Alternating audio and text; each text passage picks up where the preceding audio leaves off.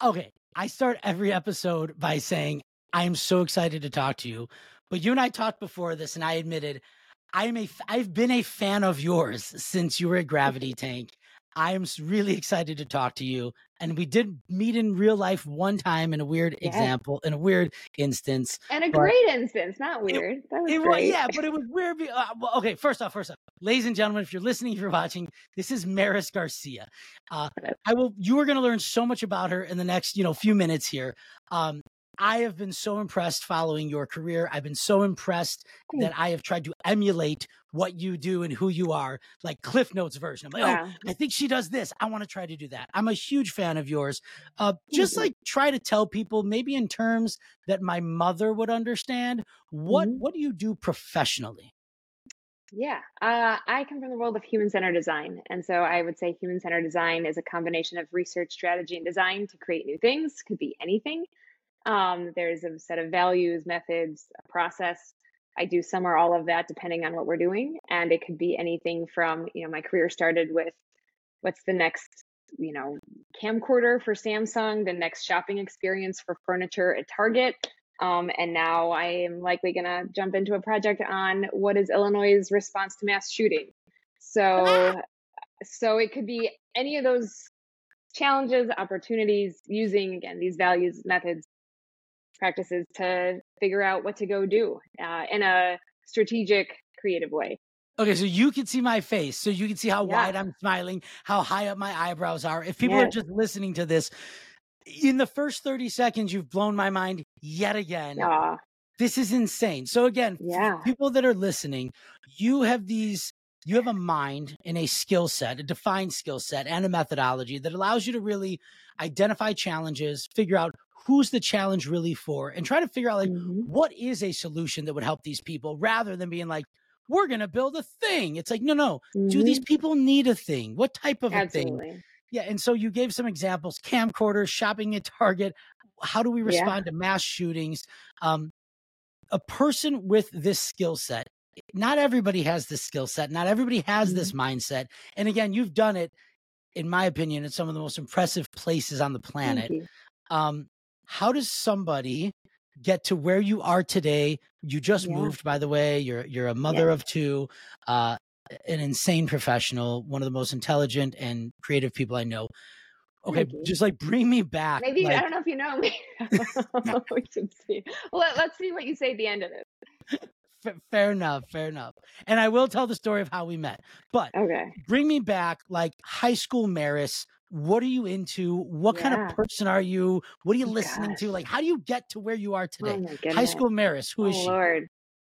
Wow, that's a great question. High school, I can say senior year of high school, I took an architecture class, if that helped. There was an architectural drafting class. So that was senior year of high school. I went to, graduating, going into college. I had grown up at an overnight camp, and so I was going to be a camp counselor. So I would say those two things probably hold a lot of where my future took me, between design and camp and people. Went to college, did the RA thing, that. Those two things. So that's sort of what I was, doing. Where'd you grow up?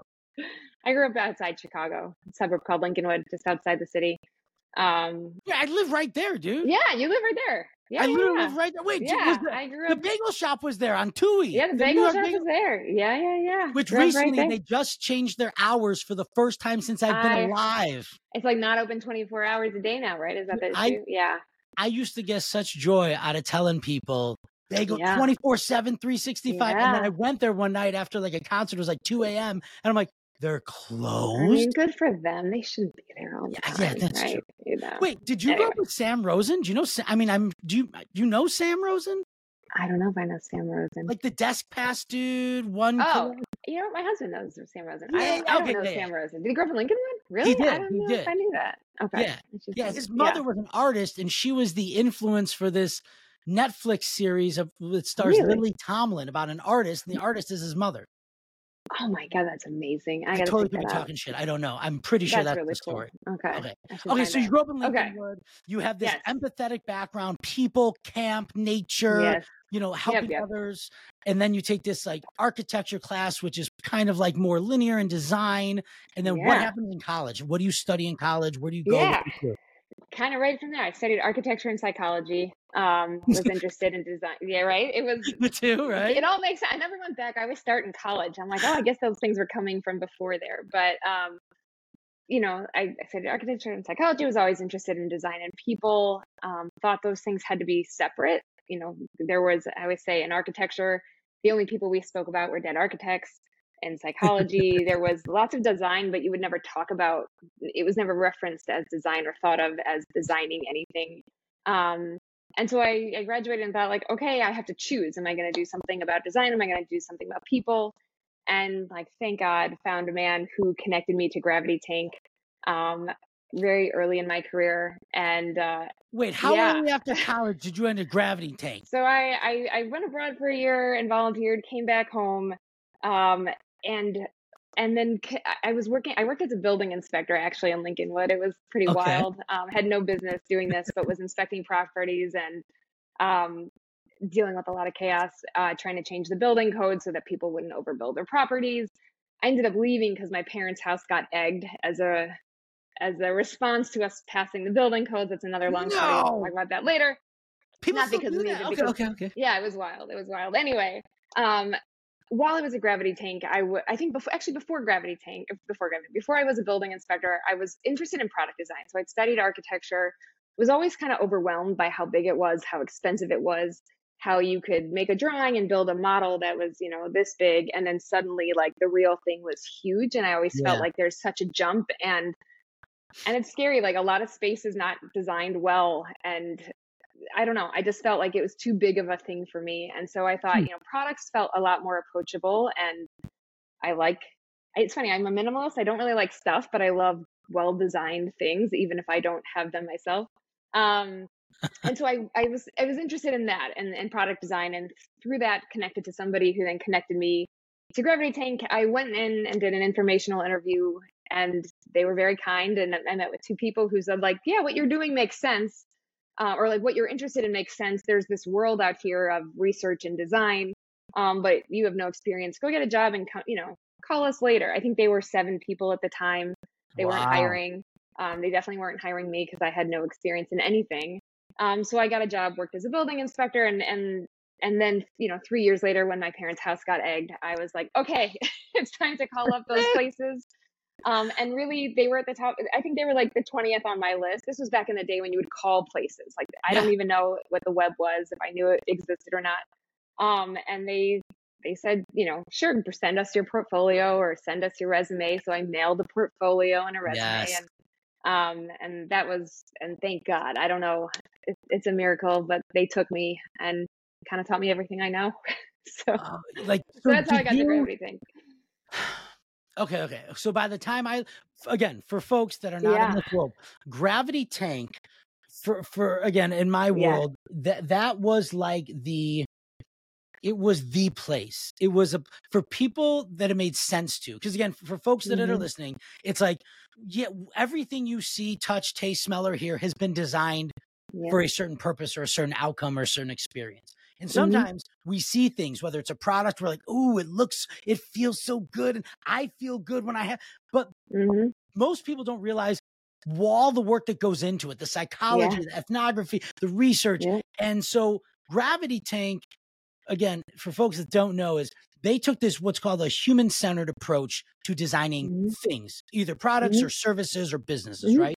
And this was like, rather than like, I got a great idea, let's build the thing. It's like, wait, who do you think it's for? What problem is it solving? How deep is the problem? When does the problem occur? And when you go through a design process like that is centered around the human that this product, service, or business will solve for, you get a very different outcome, right? Absolutely. And so when you say that you study like architecture and psychology, right? Was that what it was in college? Yeah. That is the perfect marriage, right? Because psychology comes to like the human and the brain and the emotion and our experience as humans. And then the design, the architecture is kind of like, will the building fall down? Will it be designed well, right? That's like engineering. The falling down was not us. It was like, is it laid out well, right?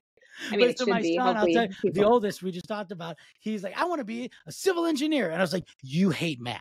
I don't know if this is in your future. Maybe there's somewhere on the continuum of, civil and urban design where you will live. Okay. So again, Gravity Tank, you land at it is like, in my opinion, it is the pinnacle of a great design, can be, should be, and will be. And how long were you at Gravity Tank for? I was there for over 8 years. So it was a really remarkable, intense, all the things kind of place, but really, was very lucky to land there. Not even knowing at the time, I don't even know what we were calling it when I got there. I remember there were versions of, okay, we're this. I think when I left, we were an innovation consulting firm. Now we talk about the world of human-centered design. I don't even know if that language existed, if we used it when I was there, I don't remember. But yeah, it was great. And I was very lucky, I guess, looking back. The company was very small. I think I was like the 17th person there. When I left, it was closer to 100, maybe 90, 85, 90 something people. Wow. And I think I had gotten there. I had never known, I was always trying to design things or make things better for people. When I had this building inspector job, and it was kind of nuts. My colleague and I our job was to do one thing, which was to inspect properties and deal with property maintenance stuff, and make sure construction was being built properly. What I cared about was how the town had a lot of potential. You live right there, so it's right on the edge of the city. It could be really great. It's always like it always could be better, but kind of isn't.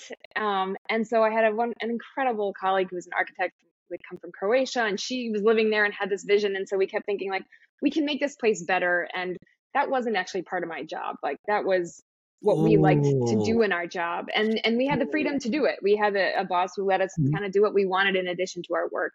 And so I guess that was something that I didn't know was happening at the time, but I turned my job into what I did the stuff I had to do, and then did the stuff I wanted to do.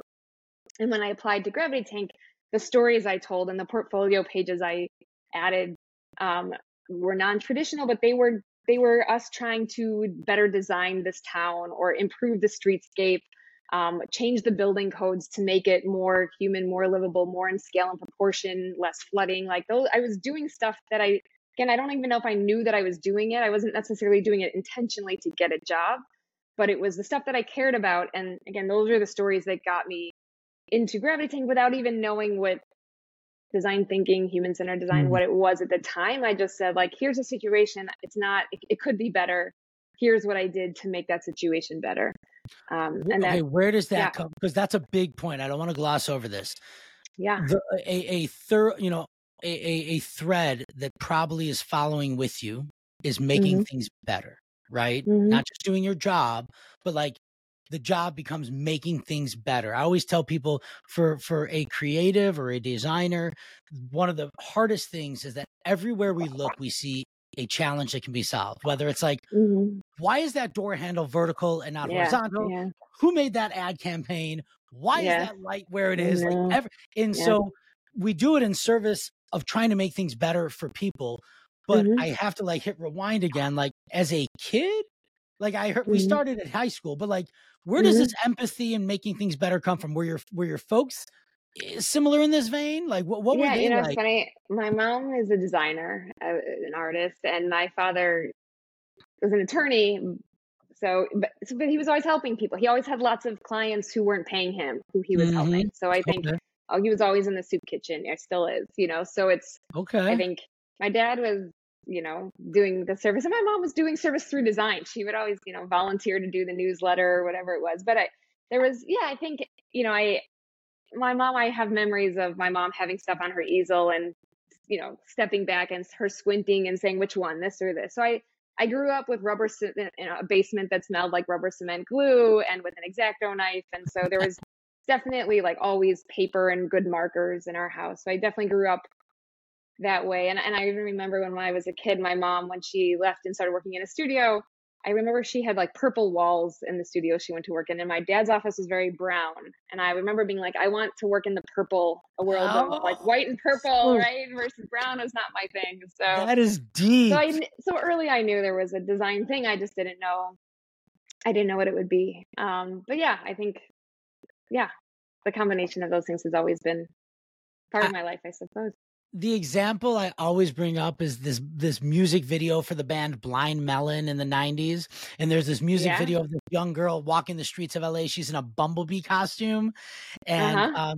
everyone's laughing at her and pointing at her and ridiculing her, but then at the end of the video, she's, like, all sad, and she looks up, and she comes across a vacant lot, and it's filled with people wearing the same bumblebee outfit, Amazing. and she finds her tribe, her Yeah. ohana, her crew, her Yeah, community, whatever yeah. we call it, and Yeah, it yeah. sounds like, is part of your crew, your community, and your work is like making things better, but Mhm. specifically making them better through looking at the needs of humans on the Mhm. psychological end and the human-centered and ethnography, and then Mhm. designing things using actual great design methods to make Mhm. experiences, services, products just that make people's Yeah. lives better.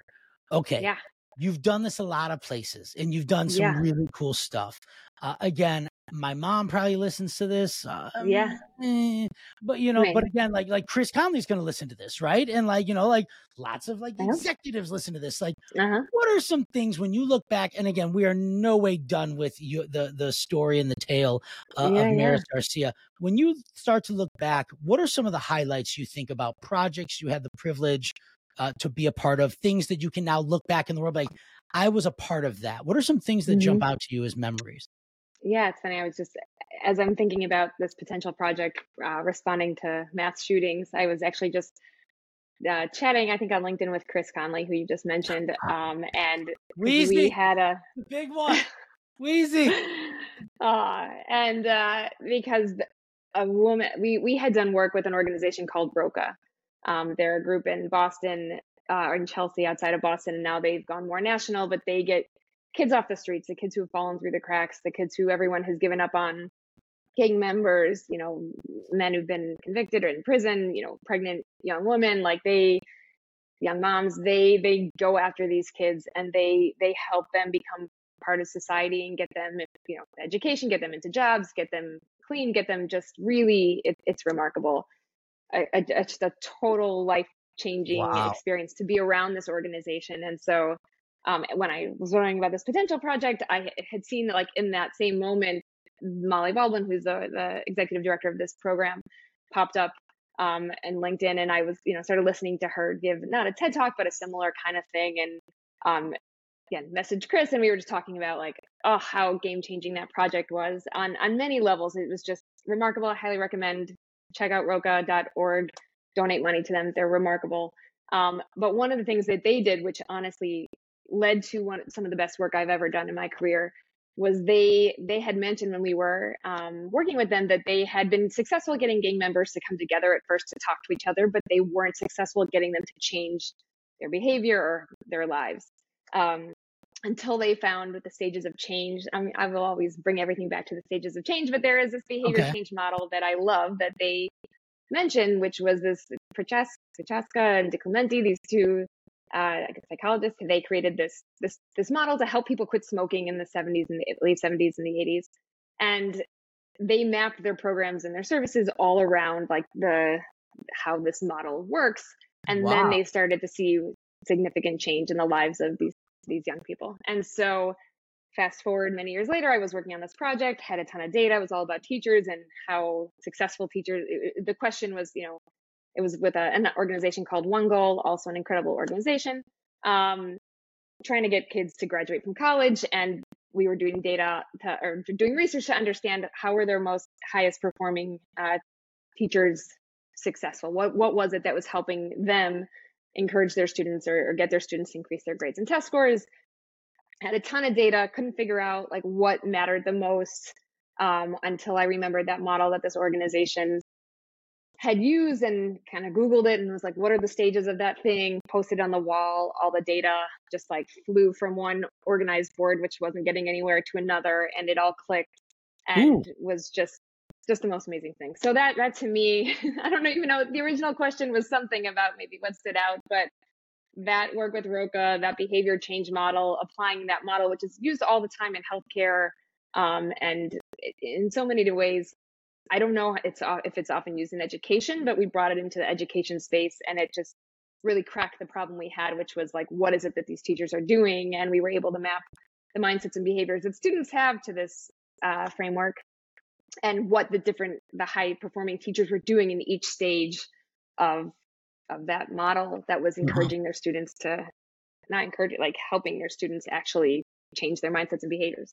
So it's interesting. We always say, that like, was really exciting. no, it is, because we see, like, looking outside. I always tell people, like, look outside of your industry. You're having a problem, you need to look outside your industry. I remember, I worked in public education for years, and there's this big project we're trying to do, and it was around teacher education. How do we educate teachers and change the mindset, specifically around like teaching science, right? And we're like, hey, if anybody knew how to do this, it'd be done already, right? Like, there'd be something somewhere. So we like boiled it down. We're like, who takes people that have an altruistic desire to like make good change in the world and train and develop them to the point that at the end of this, the development, they're changed for life, and they identify with that thing for life. And one of the examples were like, well, Marines. Like, I knew I know Marines. If you're a Marine, you're a Marine for life. Like, what do they do? How do they do it? What are the core tenets? And so again, it's always about like, thinking about the people you're trying to solve, looking outside of industry, looking for other examples. It's cool that this one example for you came back full circle. I also have to tell you that as you talked about this opportunity about response to mass shootings, I love street art. And we just talked before we got on about the street artist in Chicago, Penny Pinch. And my kids were little, we would walk the streets, and if whoever would spot a Penny Pinch sticker, you get to pinch the other people's tush. And my daughter would be like, Penny Pinch, and she'd squeeze my butt. But when I was a teacher, I think I was a teacher at Chicago Public Schools at the time. And there was just so much violence in our school. It was horrible. I mean, Chicago, for folks that don't know Chicago, the church in the school are the center of every neighborhood, because when they built the neighborhoods, those were the centers of the neighborhoods. So there's a school every 3, 4, 5 blocks. And our school would let out at 3 o'clock. The school a few blocks away let out at like 2:45. So their gangs would be waiting for our gangs every day after school. And it was insane. And there were shootings and there were fights. And I have enough stories to fill thousands of hours of podcasts. But I remember at one point I was like, what can I do in my purview, in my little zone of influence? And at the time I was sketching, I was drawing and sketching a lot. And so I made these paste ups, like street art. And it was a young kid with a backwards hat and a speech bubble that said, please stop shooting me. I want to. And it'd be like, grow up to be a scientist. I want to have a family. And I would go out throughout the day and I would paste these around the city, right? Like a street artist. Yeah, incredible. And I put one of these up. And as I'm walking back to my car, I thought I was slick because it was in the middle of the day. A cop car pulls up. And this guy says, this guy leans out the window, uniformed police officer. And mind you, God, I forgot this part. I had just come from a meeting downtown, like a Board of Ed meeting. I'm in a shirt and tie, and I had one in my briefcase, and I pasted one up. And he goes, hey, man, where can I get one of those stickers you just put up? And I was like, excuse me? I have no idea what you're talking about. He's like, dude, we saw you. We were sitting at the corner. You didn't see us. We watched you. You reached it. You took the brush. We saw you. Put it right there. And I was like, oh my God, I'm totally going to get arrested. How am I going to explain this? And so I remember I literally, in a moment of defeat, I just like shoulders shrugged. I walked up to the police car and I was like, listen, man, I'm a Chicago teacher. I am just sick and tired of watching kids get shot. I just thought this was one way I could try to get a positive message out there. Yeah. And he's like, oh no, man, we love it. He's like, we want one to bring back to the police station. Yeah. And I was like, oh, dude, there you go. And I gave it to him and he went. That's amazing. So, again, awesome. I what's interesting about that and what we're talking about is like, where can we have impact in an opportunity to help people in perhaps a non-traditional way? I think sometimes when people think about large problems like generational poverty, racism, the shootings and violence, the first reaction for a lot of people probably tends to be the same. Is like, systems change, politicians throw money at it. And oftentimes that is the least helpful thing to do. And so it's so beautiful to hear that you've made a career, a really phenomenal career that's not even halfway done yet. If we look at the numbers, let's be real, going to be doing this forever. But you've made a career out of just trying to make things better for people, utilizing a really, really kind of creative way in a well-documented process and methodology. I do have a question for you that you said when you were gracious enough to tell me about your mother and your father and how they both had elements of service, but they did it kind of one brown and one purple. I love the way that's set up. You now as a mother, I'm curious, what are you seeing in your children? Because they're at ages now where you start to see what they get from you and what they get from your husband, right? What are they getting from you on this? From all of this, or what do they get? Well, that's a good question. I think what we hope they get, what they do get, there's definitely, I think living in the city brings a lot of things, like I guess if I think of my life as, design in the social sector, or trying to use human-centered design to make things better, to make things less worse for people. I think they get both of that. Like my husband's also a designer, and also has done a lot of work in this space. And so the way that we set up our house, we're very intentional about things. And so I think they hopefully we're not messing them up, but we're very particular about things. It's probably why it's taking us a really long time to move into our place, because we want everything to be a certain way.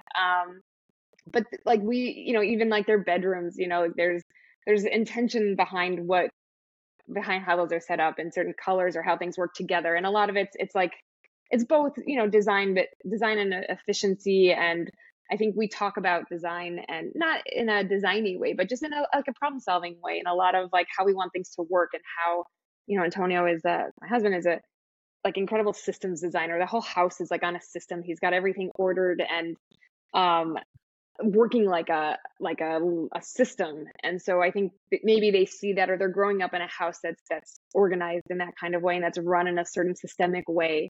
And then I think on the maybe social sector side, being in the city is different than I think being in the suburbs. Even where I grew up, right outside the city, my kids would go to the Walt Disney Magnet School right off Lakeshore Drive, and there are tents across, people sleeping outside right down their school. I live right behind Fort Hospital. I live right down the street from Disney. Yeah, so that they see that there is, with all the migrant families that are here, the building next to their school is housing, so many people right now. And so we talk about it, we see it, we do things to try to, I feel completely helpless, and like there's never enough we can do, but we try to involve them in different things. I'm Jewish. We were celebrating Hanukkah. We had, had the kids doing certain things during Hanukkah to like put together bags, driving in the city, you hand out different things. Right? Yeah. So you like involve the kids in contributing, and in knowing that it's their responsibility, and to help and to take care of people. So again, it feels very little to assemble a toothbrush and some, things in a gift card in a bag to hand out to people on the street. But there's some little things and bigger things that we try to do I don't know what they necessarily, who knows what they will pick up, but I think they see us doing certain things to do that. And I think Antonio would talk a lot about work at dinner. Maybe that's boring. I don't know if they probably just want us to stop talking, but I think we're very honest about, and not afraid to tell them things. Sometimes maybe we go too far and maybe tell them more than we should, but I think we talk about things. We shield them from things, but we also expose them to things that, I don't know, are important to us, and that are happening outside our house. And so, I guess I'll see what they take as they keep going, but I think they're quite sensitive. And, my son is definitely, he's 9 and says a lot of things that I can tell that this is so, seeping into him, and how he and questions he has, and things that he wants to do.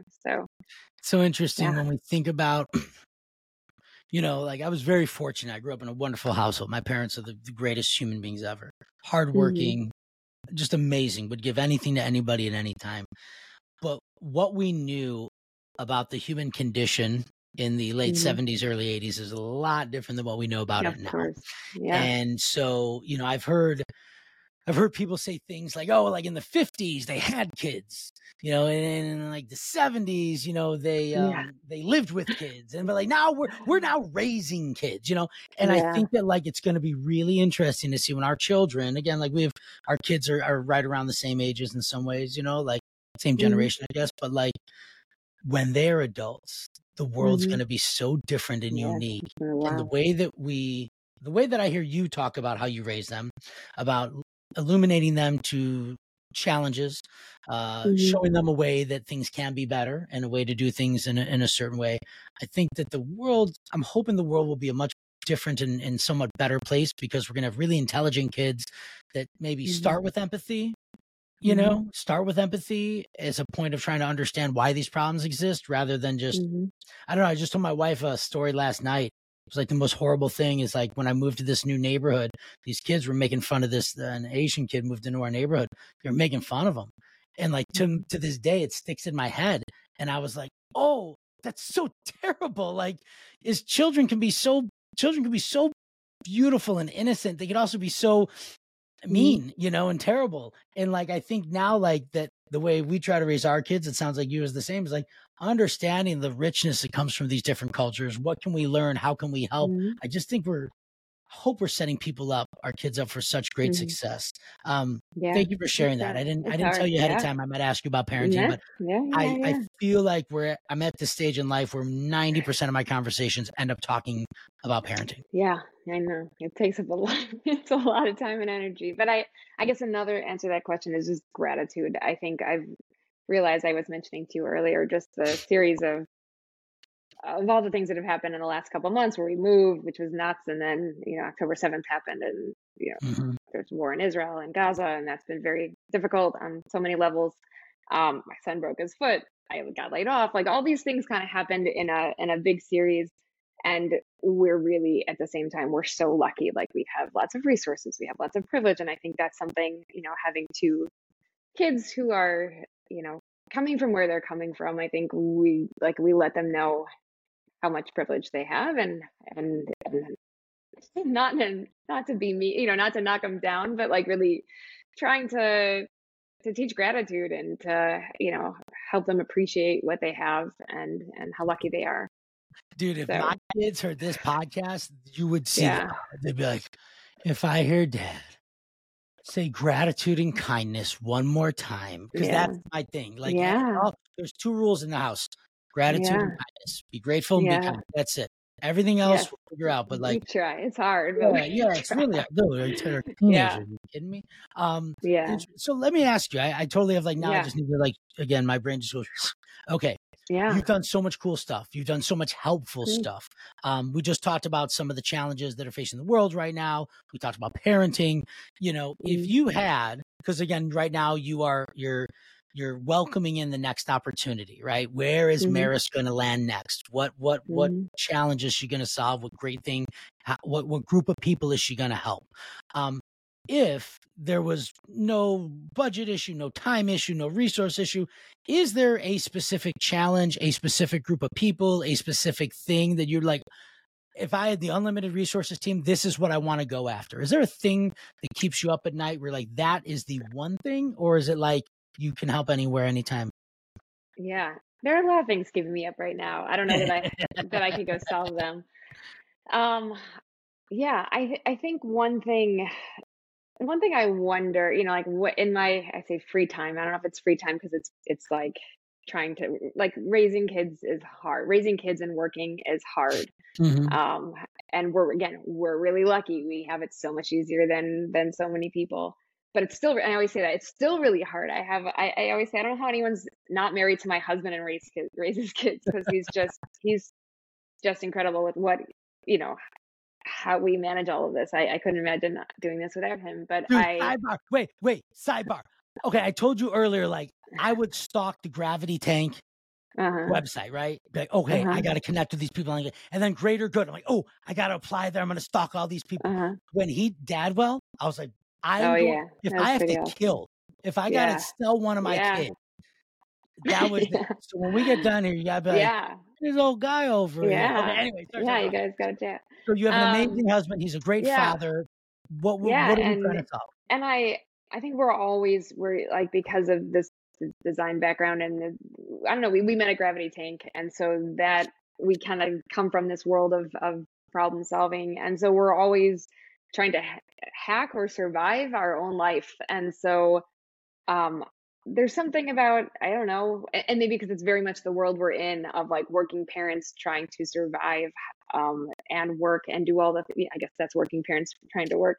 It's a little redundant, but like in the time that I have that I'm not doing work or being with my kids, a lot of it is creating tools or frameworks or things to manage our life. And so there's times when I'm thinking like, would we ever do this? Like how, like create a system or tools or consult or do something to help, you know, parents who are trying to survive and ideally more than survive, to thrive. Thrive, yeah. Figure out how to do that. So we have, I mean, it's all kinds of different stuff, and I don't know exactly. I don't know. I don't know where it would go, but like we've got like meal planning things. We've got all kinds of systems and things to try to to do all Wait. of this. And so, wait, you have the spreadsheet. You have the greatest spreadsheet. Oh, I know. And I scrapped the spreadsheet. We're on to a product now. So the meal planning spreadsheet. Yeah, I know. That was so geeky, but. Wait. Okay, hold on. Yeah. Okay, because now it's bringing me back. I reached out to you. Mm-hmm. I don't know. I should look on LinkedIn. I reached out to you. I was like, wait, years ago, you shared this spreadsheet, and it was kind of like, if it was like decade by decade or 5 years, and it was like, where was I working? Where was I living? What did I learn? Where did I go? And I was like, this is the most beautiful way to think about your life. And again, folks that are listening to this, this is important. We spend so much time worrying about the future, ruminating on the past in a negative way that we're never present. One of the best ways to be present is to give gratitude to where you've been. And I have it somewhere in my Google Drive. I'm going to put it in the show notes. I'll send you if you need it. Maris made this spreadsheet that basically it's like a very simple way for folks to look at like every few years, like again, like where was I living? Where was I working? What was I doing? I think it was like, where did I travel to, or who was in my life? You know better than I do. I haven't looked at that in a while. Right. And when I filled it out, it really I love that you filled it. You filled it out. I love that you did that. Oh my God. Send me that. I'm so glad you did that. People should, like, if you don't want to go to therapy, fine. Fill out this spreadsheet. It is so therapeutic because it gives you a moment to be like, oh my gosh, like, if you are like me and you beat yourself up a lot, you can look back like, whoa, I've lived places, I've done stuff, even though maybe I lived in it. So now it makes sense. I love it. That's great. Yeah, now it makes sense. The design in the systems for Antonio and your, work and passion for designing and making things better, it really, maybe I cut you off, I think I did, but you were starting to talk about like, you'd want something to help make people's lives easier as working parents. Is that what I heard? Yeah, I mean, I think that's so much the space I'm living in, and it's I think one of the things challenges I've had in the social sector is, like I don't know, not being appropriate, but like I'm a white woman, and so knowing like where where it's good for me to play and I don't know. I think that's something that I think about when I do the work that I do. I don't speak Spanish. I really wish I can speak some Hebrew. I really wish I spoke more Spanish. Like there's a lot that I feel like I'm not the right person to do. And I do a lot of work with other people and find partners to do work with to be, to be representative or to be authentic in certain spaces. I think as a parent, like I am a parent, and so I understand that space well. I guess that's one of the things I'm saying. It's like I feel like that's something that I could contribute to in a meaningful way, and not assume certain.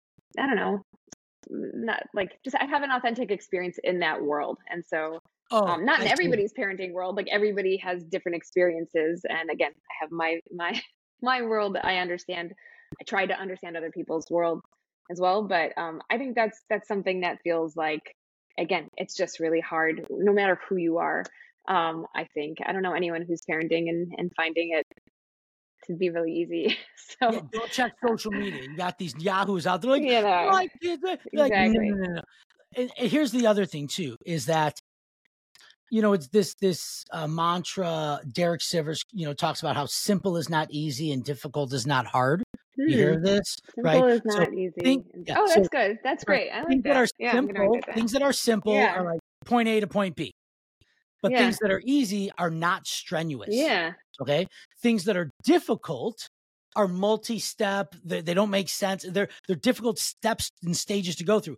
Things that are Yeah. hard are grueling and hard. So Yeah. the example is a marathon. A Mhm. marathon is simple.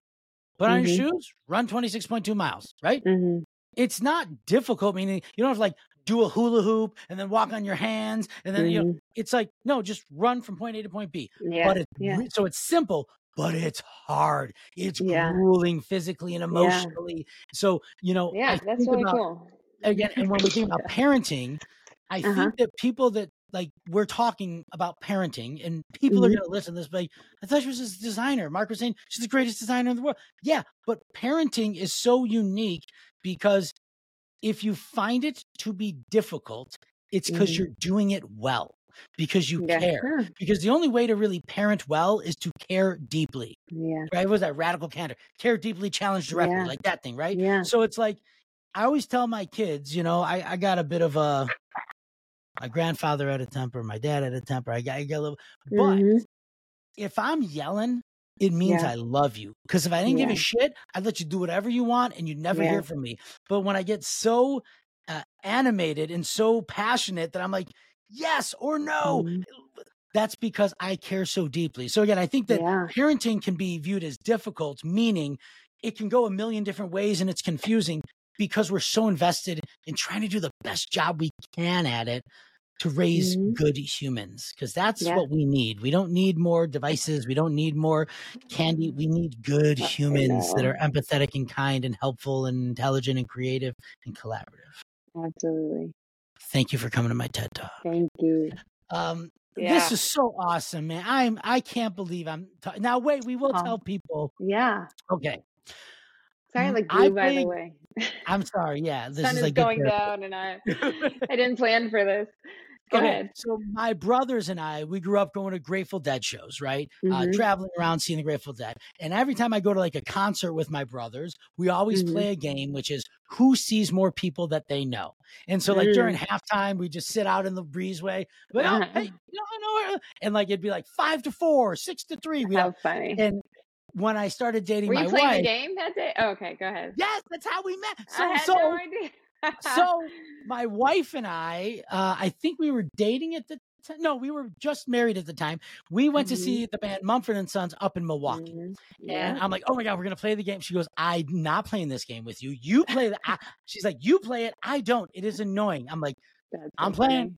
funny. And so I don't see anybody I know the Uh-huh. whole I had concert. no idea that I was like a point in that game. That's And so like it's the end of the night. One thing my wife and I do when we go to shows, we like to like try to be the last people out because we love to people watch, right? So we uh-huh. just sit in our Yeah. seats and we watch the world go by. And we, oh, it's a Yeah. it's a person, what a cute couple, this and that.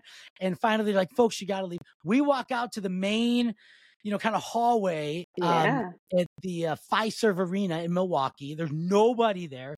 My wife's like, Uh-huh. I gotta run to the restroom. I'm the only person in the hallway. You come walking towards me. And I'm Yeah. like, oh my God, I know you. And I say to you, I'm like, I know you, but I don't know you. We've never met. But I'm like, you Uh-huh. worked at Gravity Tank. And you're like, yeah, how do you know who the hell I am? And then you That's so came, and then cool. your husband came out and you introduced me to him. And that's how I kind of sort of met him. And that was the first time you and I met in real life, How funny. all because Yeah. of the stupid game that I played with I myself and mean, whoever and all else was because joining of along. Marcus Mumford. All the power to him. How about it? Yeah, he owes us I love it. connecting us. Right. Maris, this is awesome. Yes. Thank you so much Yeah. for one, responding to the crazy LinkedIn messages I send you every few months, two, for making the time, and three, for sharing openly, for being Yeah. honest and sharing your story. I hope folks hear this and see that there is a world out there where we can make things different and make things better without just Mhm. making stuff first, but maybe asking good questions and Yes. centering our solutions and hopes on people.